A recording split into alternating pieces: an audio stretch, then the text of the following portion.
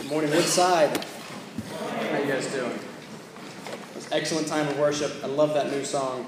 Just go back and read some of those lyrics. They're fantastic. We've been raised to life to breathe His grace as captives now reclaimed. All our guilt is gone. All our striving ceased. That's so good. In Psalm 62, my soul finds rest in God alone. Those are some really powerful lyrics. That's kind of what we've been talking about when we talk about Jesus. But before we get into some of that, I want to tell you a little bit about something we're going to start next Sunday evening. 2 weeks ago in Sunday school, we talked about kind of a brief overview of the book of Genesis, and I quickly realized how much I love the book of Genesis and how important the book of Genesis is. None of the rest of the Bible makes any sense without the book of Genesis. Jesus dying on the cross, forgiveness of sins, none of that makes any sense without Genesis. So starting next week, we're going to slowly begin to work through the book of Genesis. So we have New Testament in the morning service, right? We're looking at the new creation, and then in the evening service, we're going to look at Old Testament. We're going to look at the first creation, the old creation. We're going to see kind of what we can learn from that. And I think this would be a really good opportunity for you to bring friends, especially non-Christian friends. There's just a lot of fascinating stuff that goes on at the beginning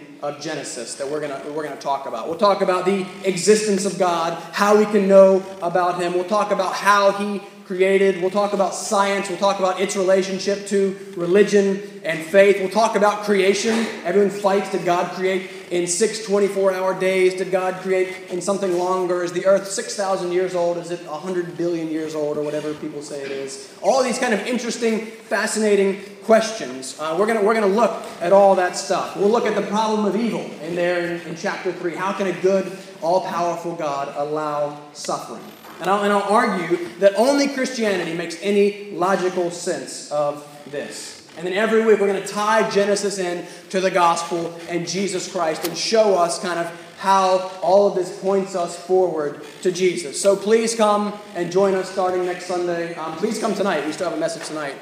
Tonight we're going to talk about the will of God and what that means and what it is. So if you want to know what God's exact specific will for your life is, I will tell you tonight if you come. All right, so come check out the message. And so a little teaser there for you. But join us next week for Genesis. But this in the morning we got work to do. We're going to be in Mark chapter 5, verses 21 through 43. Mark 5, 21 through 43.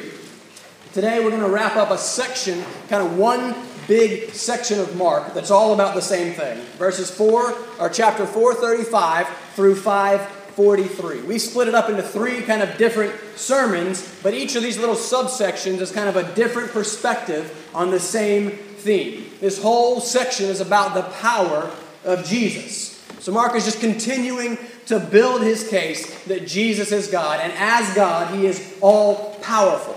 And thus, He is able to be trusted and relied upon.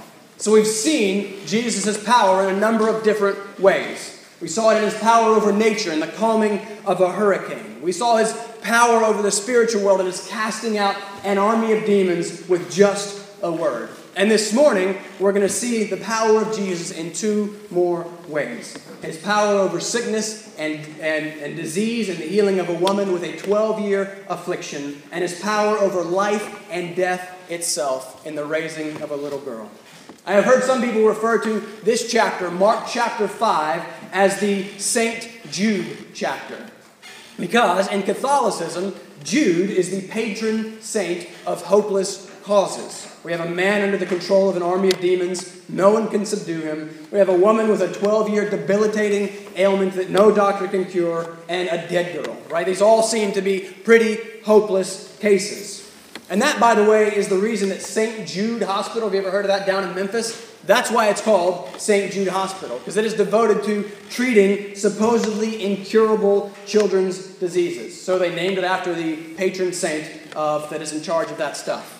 But, as we're going to see, they would have been better off naming the hospital the Jesus Hospital, because I'm pretty sure that this 2,000-year-old dead guy can do nothing to help anyone. But Jesus' power is so great that all of these seemingly hopeless cases that we've been looking at quickly prove to not be hopeless at all when Jesus shows up.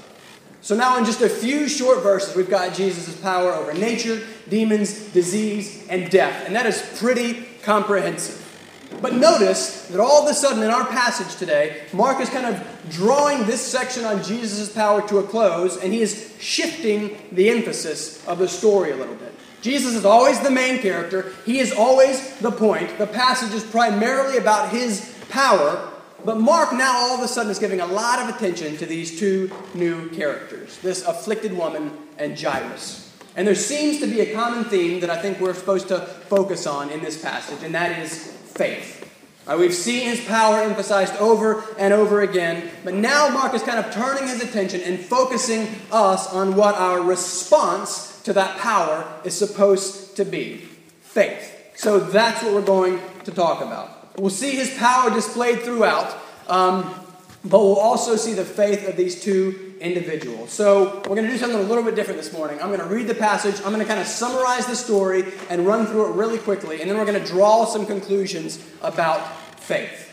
So we're going to start by looking at the definition of faith. Then we're going to look at the source of faith, the size of faith, the object of faith, and then the result of faith. All right, so that's what we're going to do. So look there in your Bibles or in your bulletins at Mark chapter 5, 21 through 43.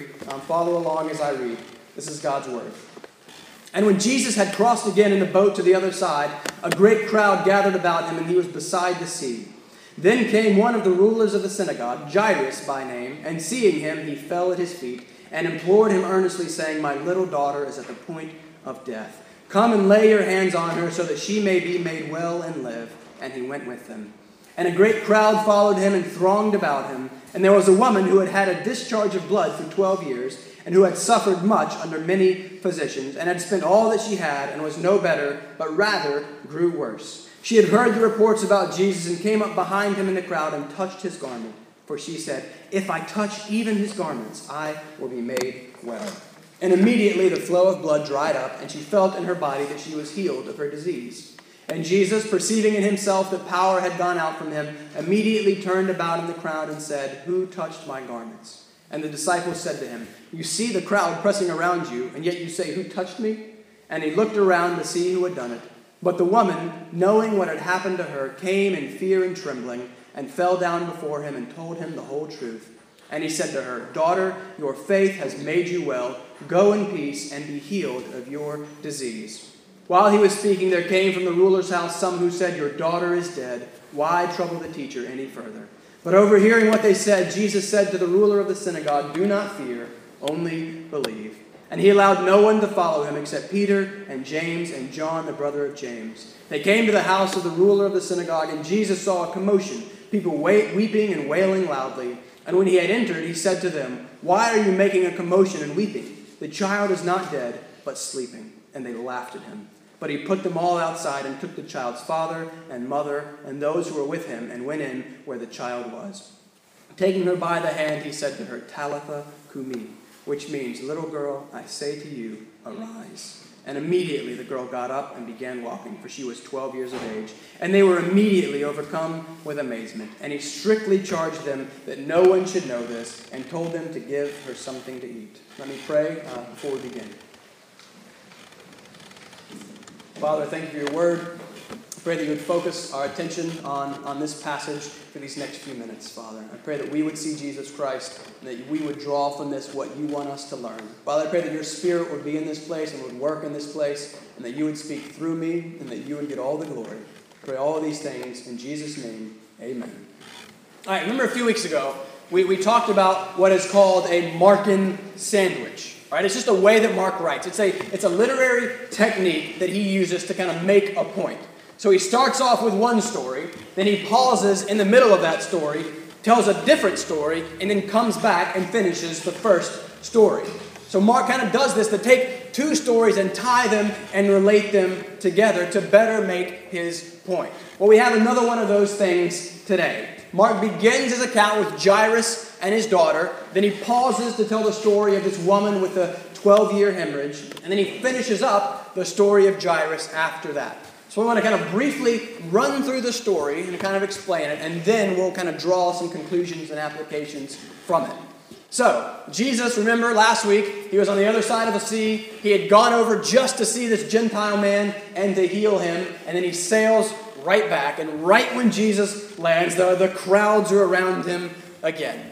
But then we are immediately introduced to a new character named Jairus. And that's significant because Mark doesn't usually give names to anyone besides kind of Jesus and the apostles. So it's of note that he names Jairus. Peter knew this guy. This is where Peter lived. Peter remembers this very well and was probably close with him. And so right away we know that Jairus is important. He would have been well respected and well known as the ruler of the synagogue. He would have had great wealth and he would have been a figure of social prominence. He is a man of authority and standing. Yet we meet him and he is falling at the feet of Jesus. Now, for a Jewish man to do this 2,000 years ago, he would have had to have been absolutely desperate. And we quickly see that he is. His little girl is moments from death. In Luke chapter 8, verses 32, Luke tells us that this little girl is his only child. And so Mark is kind of making the pressing urgency of the situation clear. Jairus, this important, reserved man, is pleading with Jesus. He's begging him and imploring him. And honestly, can we blame him?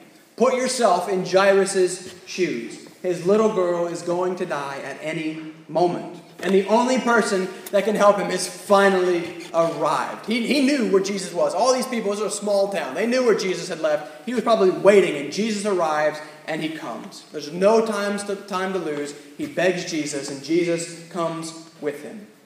But remember the crowd. We talked about the crowd a while back. This is a crowd of fans. They are fanatics. They are pressing in around Jesus, just trying to get a piece of Jesus. Think of it kind of like a celebrity pushing through a big crowd, right? You've got like the security detail around him. They're pushing through with a hand on his shoulder, kind of leading him through. That's what's going on here. Jairus is leading the way. His disciples are crowded around him. They're just trying to get through, but the progress is slow. And can you just imagine what Jairus is thinking here, right? I would be so frustrated as a father. His one little girl could die at any moment, and all of these frustrating people are just getting in the way and slowing Jesus down. But it gets worse. All of a sudden there in verse 25, the story just shifts its attention to this unnamed woman. All right, we're now from the first story into the second story, and this woman is in bad shape. All right, she has had a flow of blood for 12 years that no doctor had been able to cure. And in fact, the doctors just keep making things worse. And that's actually not really a surprise. Doctors 2,000 years ago weren't that impressive. There's this book called the Talmud. Right, it is a collection of writings from a bunch of rabbis about 200 to 500 years after Jesus. Right, and this Talmud, with the Old Testament, the Hebrew Scriptures, are kind of like the authoritative scriptures in Judaism. Well, the Talmud gives a list of a bunch of different remedies, kind of how to fix this problem for a woman who had this kind of condition. One of the things she was to do was she was to carry the ashes of an ostrich egg in a linen bag in the summer. But when it became winter, she had to transfer those ashes into a cotton bag. All right, so linen in the summer, cotton in the winter, and that would help kind of take care of her ailment. Or she could carry around a barley corn that was found in donkey dung. Right, this was kind of one of the other ways she was supposed to take care of this issue. Right, not very helpful. Right, it's clear that none of these things are going to help her get any better, and she is desperate. She has wasted all of her money, and now she is broke and frustrated. So she's completely desperate. No one can heal her. Plus, this condition would have rendered her ceremonially unclean. I remember the leper from a couple weeks ago. Lepers were unclean, and thus they were completely rejected from society. They were treated as outcasts. They couldn't have contact with other people. They couldn't come into the synagogue and worship. They couldn't go to the temple. If they touched anyone else, that person became unclean. Well, that's basically what this woman was. 12 years as an outcast, little to no human contact, rejected by the rest of society with no hope of restoration. But verse 27 tells us that she heard about Jesus. And then all of a sudden, for the first time in years, there's a slight glimmer of hope. So she acts on that glimmer. The crowd is actually helpful to her, right? She's not supposed to be there. She's not supposed to be touching anyone, but she kind of sneaks in. She sneaks up behind Jesus unnoticed, and she thinks, if I just touch even his garments, I will be made well. And immediately she is healed. She tries to sneak away. Again, unclean people do not touch rabbis. But Jesus won't let her get away with it. He calls her out. And though she's trembling and she's afraid, she comes to him, reveals herself, falls down at his feet, and explains everything. And Jesus replies beautifully. This is the only time he calls someone a daughter. He says, "Daughter, your faith has made you well. Go in peace and be healed of your disease."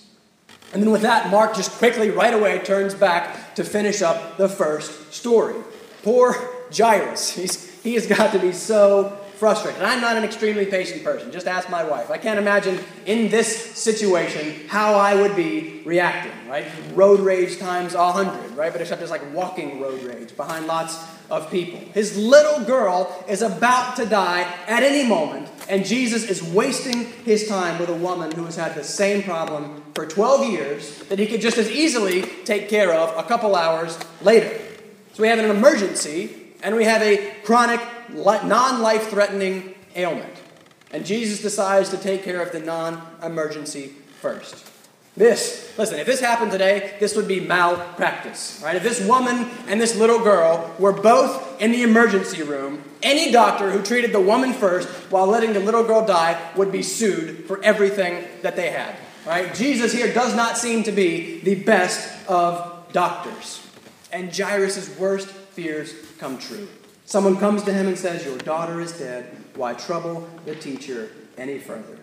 But overhearing what they said, here's another thing we're going to focus on. Jesus says now to Jairus, "Do not fear, only believe." And they continue on to the house. When they arrive, there's this huge commotion. Right? Mourning and funerals and death were a big deal in the ancient Near East. Okay? Mourning was actually a profession. Right? You were a professional mourner. When someone died, you would go hire mourners to come in and kind of make a big deal and mourn and weep and wail. One rabbi, just right after Jesus, writes that even the poorest person in Israel should hire at least 2 flute players and 1 wailing woman. Wouldn't that be a cool job title? What do you do? I'm a wailing woman. That'd be pretty neat. But so you at least had to have 2 flute players, 1 wailing woman. But we know that Jairus is a man of means. So there was probably this whole army of mourners here at his house. But we know that their mourning is not sincere, because when Jesus arrives, they switch immediately from fake, showy emotion to laughter when he announces the child is not dead, but sleeping. So he goes in with the parents, and in one of the sweetest scenes in the Bible, he takes the dead little girl's hand and he simply says, "Talitha Kumi." And Talitha was a term of endearment, right? It was something a mother would lovingly call her daughter. It would be like honey or sweetheart today. And Kumi simply means get up.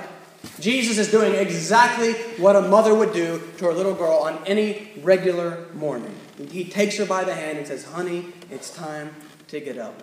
And she does. And everyone is immediately overcome with amazement. Right? And this is the first resurrection in the book of Mark. Jesus is showing his power over the ultimate enemy, and he is giving us a foretaste of what's to come. But we're going to come back to that at the end. So that's kind of just really quickly the story, right? We've got to have a good grasp on the story so that we can kind of better draw from it what we are supposed to learn. So for the rest of our time, I want to kind of narrow in and focus on Jesus' statements to each of our characters. Your faith has made you well, and do not fear, only believe. Right? These 2 phrases are only separated by 1 verse, right? And they kind of come right in the middle of the story and serve as the center around which the whole rest of the story revolves. Right? This is the point right here.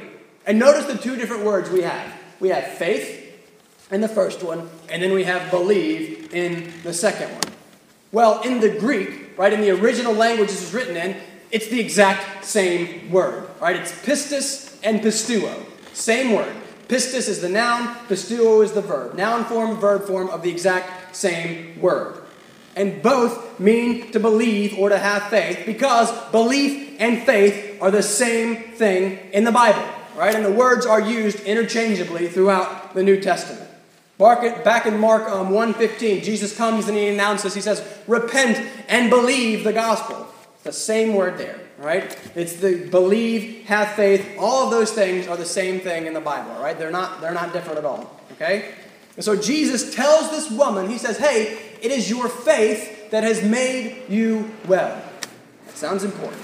Ephesians 2:8 says that we are saved through faith. So this is an eternally important question, contrary to whatever the Pope may say. A couple of days ago, I like to keep up with the news. I was reading this British newspaper online, right? It's called The Independent. And there was an article on it that was titled this. It says, Pope Francis assures atheists you don't have to believe in God to go to heaven, right? And the gist of the article was that the Pope is now teaching that God will forgive atheists and anyone who simply lives morally and behaves according to their conscience. Back in May, he sparked a big controversy by saying something similar. He said, the Lord has redeemed all of us with the blood of Christ. All of us, not just Catholics, everyone. Father, the atheists, even the atheists, everyone. So he says God has died for and redeemed everyone who ever lived. But as nice and as tolerant and as warm as that sounds, it is utterly garbage. And it demonstrates a lack of basic reading comprehension skills on the part of the Pope. All right, a second grader can read the Bible or just read this passage and understand the importance and the necessity of belief. There's a man, he's kind of famous, you probably haven't heard of him. His name is David Silverman, right? He's the president of American Atheists, right? So he doesn't like the Bible. He thinks everything that we believe is dumb. But even he can read and understand the Bible's basic teaching here better than the Pope. Right, in response to this claim by the Pope, Silverman, remember, an atheist, he replies, the concept of Jesus dying for atheists is wrong on many levels, especially given that Jesus himself promised hell for blasphemers. Right? Even an atheist recognizes that this teaching is ridiculous. But if you think about it, the Pope's teaching here is simply the logical conclusion of unlimited atonement. Right? The idea that Jesus Christ, who died for everyone who has ever lived. Notice what the Pope says. He says that Jesus has redeemed all of us. And the Pope is right if Jesus died for all of us. Because if he died for all of us, then he redeemed all of us. Because every time the Bible talks about the atonement, about what Jesus accomplished in dying on the cross, it talks about something that has actually been done or accomplished. Not something that is just potential. Hebrews 1:3 says that Jesus made purification for sins. He did it. Right? On the cross, Jesus says, it is finished. Galatians 3:13 says that Christ redeemed us by becoming a curse for us. It is something he has done and accomplished.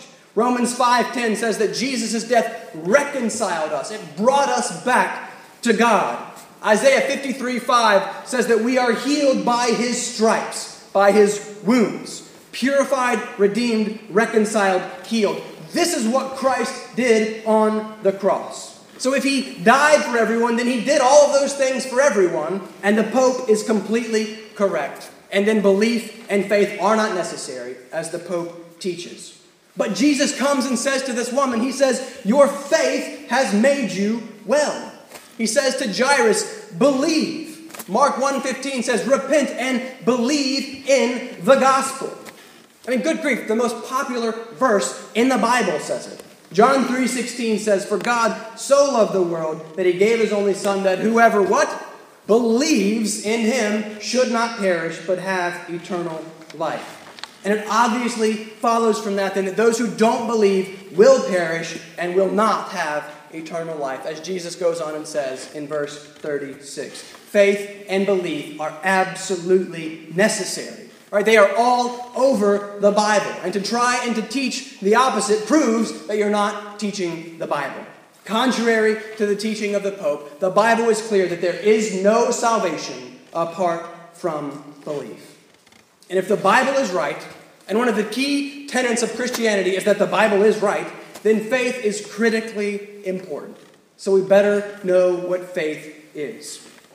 It was this general kind of misunderstanding that the popes and the Catholic Church had of the nature of faith and how God saves that led to what is called the Reformation about 500 years ago. Remember, the Reformation was when, remember, the Protestant churches split off from the Catholic Church because of this question of justification and faith and how God saves. Right? Those that kind of went before us and paved the way for our present-day Baptist churches and other Protestant churches insisted that faith was important and that it must be defined by Scripture and not by the Pope. And one of the two key figures in leading that split away from the Catholic Church and paving the way for what we do today was a man named John Calvin. And he defined faith like this. He says, faith is a firm and sure knowledge of the divine favor toward us. Faith is a firm and sure knowledge of God's favor toward us, founded on the truth of a free promise in Christ and revealed to our mind and sealed on our hearts by the Holy Spirit. Right? He boils that down and then later simply says that faith is just simple confidence in God's goodness and His salvation. Faith is confidence. It is trusting in God's goodness and His saving activity. I've mentioned before that Christians have historically understood faith to consist of three parts. Remember, you can remember it by the acronym, K-A-T. Faith consists of knowledge, the K, assent, and then trust. Knowledge, assent, and trust. And all three must be present for there to be biblical saving faith. So faith is first knowledge, which is acquaintance kind of with the content of the gospel. You have to know something about Jesus before you can believe in Jesus, right? People just say, oh, just believe. In what? What does that even mean? No, you got to believe in something, right? You can't believe in something that you know nothing about, right? So there has to be knowledge first. Right? But faith isn't just knowledge, it's more. It is also then assent. That's the A. It just means agreement. It is the recognition that that stuff that you believe, that knowledge, that the gospel is true. It is saying, yes, I know that that's true, and I believe it to be, yes, I know that information, and I believe it to be true. So that's the knowledge, and then that's the assent. But even those two together are not biblical saving faith, because you have to have the T, which is the trust, right? Trust is just the personal dependence, the choice to rest on the grace of God for salvation, right? We can't just know something and say we think it's true. We have to act on it. Faith is not some leap in the dark. All right, in the Bible, there's no concept of this blind leap of faith. Faith is trust or belief based on the testimony of another. In John 20:31, John writes, these are written, he's talking about everything he just wrote, the Gospel of John. He says, these are written so that you may believe that Jesus is the Christ, the Son of God, and that by believing you may have life in His name. Listen, God never asks you or never tells us to just believe for no reason. Right? Most people understand faith today as kind of believing when there's no evidence. Right? People are always making fun of people with faith. They're like, well, faith just means you don't have any evidence for something. Or it means believing in something even when the evidence tells you the exact opposite. But no, that is not a biblical understanding of faith. Look at what John says. I wrote these things down so that you could know about Jesus and then believe. And we see the same thing in our story this morning. This woman wasn't just kind of rolling the dice and picking a random rabbi like, maybe this one will heal me, or maybe this one will heal me. No, verse 27 says she had heard the reports about Jesus. Right? Her decision to trust, to choose, to step out in faith was an informed decision based on the testimony of people that had told her about Jesus. That's why we read the Bible. That's why we preach sermons. That's why we constantly talk about Jesus, so that you can be more informed about Jesus, so that you can learn about Him, who He is, what He is like, and just how trustworthy He is. I'm not asking you to take some sort of random, illogical, blind leap of faith. I'm asking you to examine this amazing person, Jesus. And I think the evidence is overwhelming that He is who He says He is, and that He is the only one that is worthy of our trust. And that's all faith is. It is trusting Jesus. It is clinging to Jesus. It is resting and relying on Him. It is K-A-T. Right? Faith is first knowledge, knowing about Jesus. Then it is assent, agreeing to the truths about Jesus. And then it is trust, trusting in Him as our only hope of salvation. That's faith. Are you, at this moment, trusting in Jesus Christ? So that's the definition of faith. But what about the source of faith? Where does faith come from? If this faith is so important, if it is how we are saved, then how do we get it? How do we kind of conjure up this faith in ourselves? Well, our passage this morning doesn't give us a particularly clear answer. We've already seen that faith is based to some degree on testimony. Right, that's what the Gospels are. The Gospels are simply testimony. They are a record. They are evidence about what Jesus has done and who he is, and that you can then read and then choose whether or not to trust in him. But all we're told in our passage this morning is that these two individuals had faith.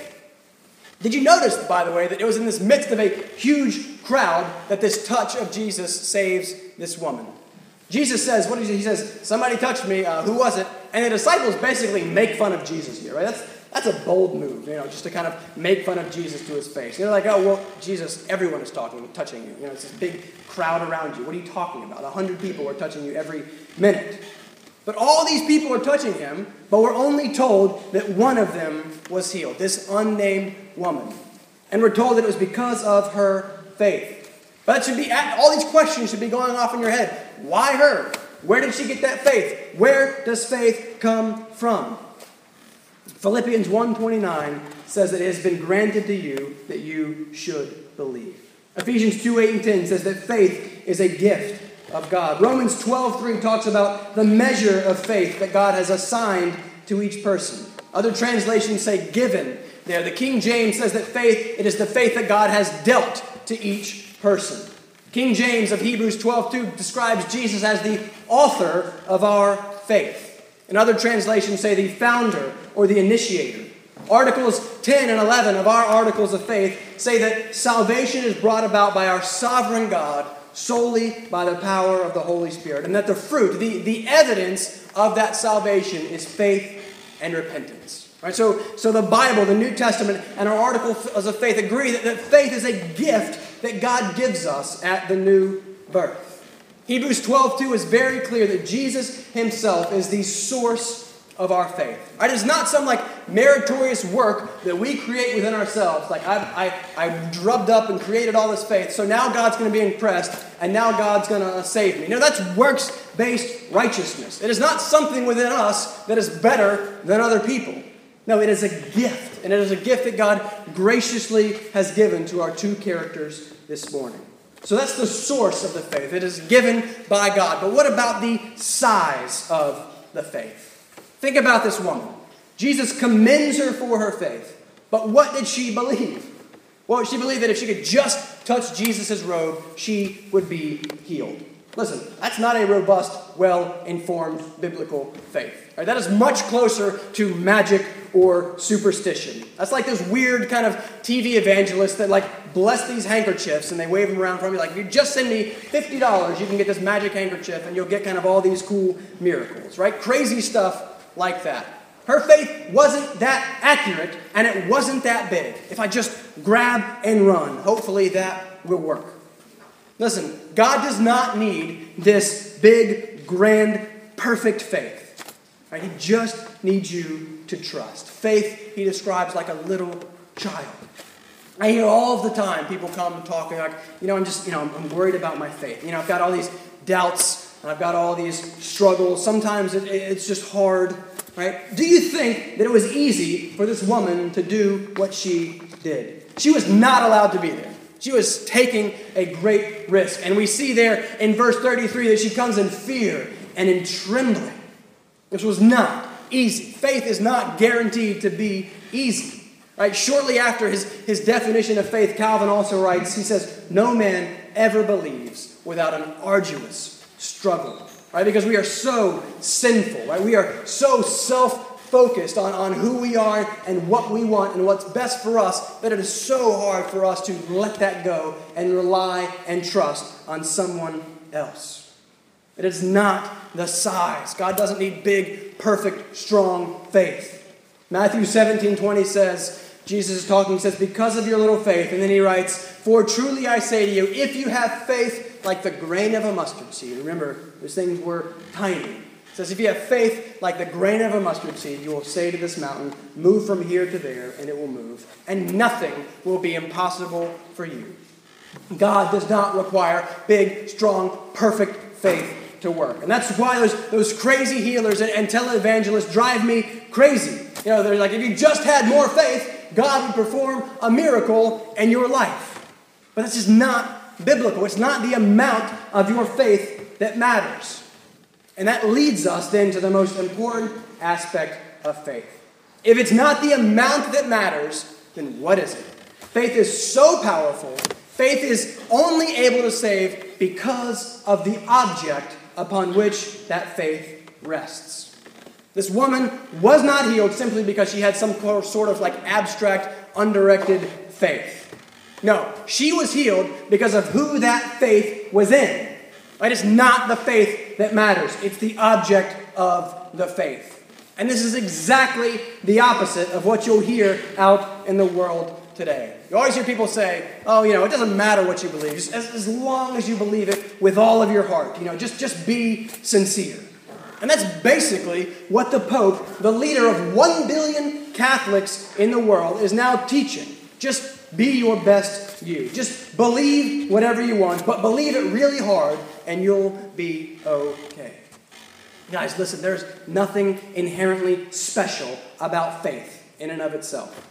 Faith is not just some Christian thing. Everyone has faith in something. Everyone trusts in something to fulfill them, to give them meaning, and to save them. So it can't just be the fact of having faith. Everyone has faith in something. It's the object of the faith that matters. It's what it is that you are resting your faith upon. And this kind of ties back and links to the size of the faith question. Think of it like this. It was nice and cool this morning, so I'm getting excited about winter. Here's a winter illustration for you. Picture 3 guys, It's like the dead heart of winter. They're running through the woods. It's super snowy, and they're being chased by this giant rabid bear. This bear is going to kill all of these guys. So they're running as fast as they can to get away, and they come to a ledge, And they realize right away that their only hope of survival is to jump off that ledge and to land on the frozen pond below and just hope that the ice holds. Because if they go through the ice, they're dead. So their only hope is that the ice holds them. So the first guy goes, he jumps, and he screams, terrified, the whole way down. I'm going to die. There's no way this ice is going to hold me. I'm going to drown. But he hits the ice, and it's solid, and it holds. Well, the second guy thinks he's a little more analytical. He's like, you know what? 50-50. I think I got a good chance here. I might go through. I might not. I'm going to go for it. So he jumps. He lands. The ice is good, and he survived. But the third guy, he's an outdoorsman, The third guy knows his stuff. He's like, well, it's February 9th. It's 16 degrees. I know the ice is approximately 8 inches thick. I know 100% sure that this ice is going to hold. So he jumps, and he lands, and the ice holds. All are saved. Which one of these guys is more saved? Is it the third one because he had more faith? No, They are all equally saved because it has nothing to do with the amount of faith. It has to do with the object of that faith. And the object of their faith, the ice, was solid. So they lived, even though one had a little faith and one had a lot of faith. How much faith do you have to have in the ice for it to save you? Just enough to jump. How much faith do you have to have in Jesus Christ for him to save you? Just enough to come to him. Listen, it's not the size that matters. We are not saved by our faith. The text in Ephesians 2 says we are saved through our faith. It is the instrument that God uses to save us. We are saved only by grace. We are saved by Jesus' work on the cross in our place. It is something that he does and something that we receive by faith. This woman and Jairus' daughter were not healed just because they had this great faith that no one else had. They were healed because of the greatness of the one that they placed their faith in. They were saved by the power of Jesus Christ working through their faith. Does that make sense? We are saved by grace through faith. Saved by grace through the faith. Grace actually accomplishes the saving. It is the basis or the ground of our salvation, and faith is the instrument through which God applies it to us. Listen, no one is justified by faith. No one is justified by faith. We are justified by Christ's righteousness given to us through faith. Faith is just the receiving of the gift that God has given to us. It is not us offering to Him some gift that He should be impressed with. He says, okay, well, now I'm going to save him because they had this really good faith better than other people. No, faith is simply laying hold of what Christ has gracefully done for us and then offered to us. And that's why ultimately Jesus is the point of this story. His power is still the main focus because it is His power that actually accomplishes what their faith takes hold of. Without Jesus first, without God's initiative, without Him stepping out and pursuing us and saving us, then any sort of faith that we may have would be useless. And we spent these last few weeks talking about the great and unmatched power of Jesus because I want you to know this Jesus and trust this Jesus because He is so worthy of our trust. In fact, He is the only thing that is worthy of that trust. He is the only object of your faith that can withstand the weight. And you're all putting faith in something. Anything else you put your faith in will collapse under the pressure eventually. Your spouse can't handle your trust. Your job can't handle your trust. Money, sex, family, boyfriends, girlfriends, yourself, none of these things can withstand being the object of your faith. None of them are powerful enough. And that leads us to our final point, the result of our faith. None of these things are powerful enough, but Jesus is. And we see His power displayed so magnificently and yet at the same time so gently at the end of our story as we see Him demonstrate His power over even death. Jesus is so powerful that with Him, death is nothing more than sleep. Death is our one great enemy. I don't care who you are, everyone fears death. If you don't, you're lying. Whether you admit it or not, at some point in time, everyone struggles or wrestles with or fears death. It is the big looming question hanging over everything that you do. You're going to die. What happens after that? You're going to die. Does anything you do before that have any value whatsoever? But Jesus offers us great comfort and His power over our great enemy, death. But He gives us just a taste in this story. This is just a temporary reprieve. This little girl will die again. But Jesus is pointing us forward. He's telling us about what He's going to do in just a little while on the cross, when He will bring complete release from the power of death through His own death. And that's part of the beauty of Christianity. It is death defeated by death. It is victory guaranteed by defeat. Christ submits Himself to our great enemy death, but then 3 days later, He comes back to life, killing death in the process. 1 Corinthians 15, 54 through 56 reads, "Death is swallowed up in victory. O death, where is your victory? O death, where is your sting? The sting of death is sin, and the power of sin is the law. But thanks be to God who gives us the victory through our Lord Jesus Christ." We just sang it this morning in that beautiful hymn, "Crown Him with Many Crowns." He lives that death may die. I love that line, that death may die. This is the result of our faith. All right? For these two characters, it was a healing and a resurrection. But for us, it was something even greater. It was forgiveness of sins and salvation. Jesus Christ has defeated death for us by His great power, and He offers to save us through our faith. A faith that He so graciously gives to us. Just think back for just a second to the Pope's claim that you don't have to believe in God to go to heaven. Just be good and follow your conscience. This is nothing but works-based righteousness. It's not the gospel at all. The Pope is preaching salvation by works. Be good, follow your conscience, and you'll be saved. But his teaching then is no different than basically any other religion out there.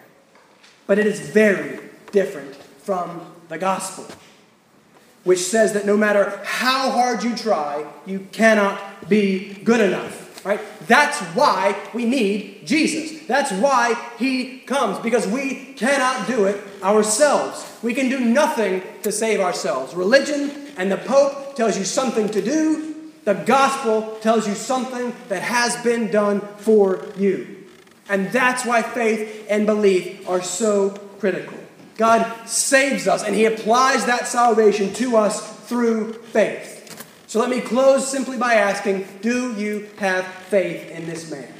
Do you believe in Jesus, and do you trust Jesus? God can do great things through our faith, and the greatest of which is to free us from the chains of sin and death and reconcile us to God and give us eternal life. Do you believe this?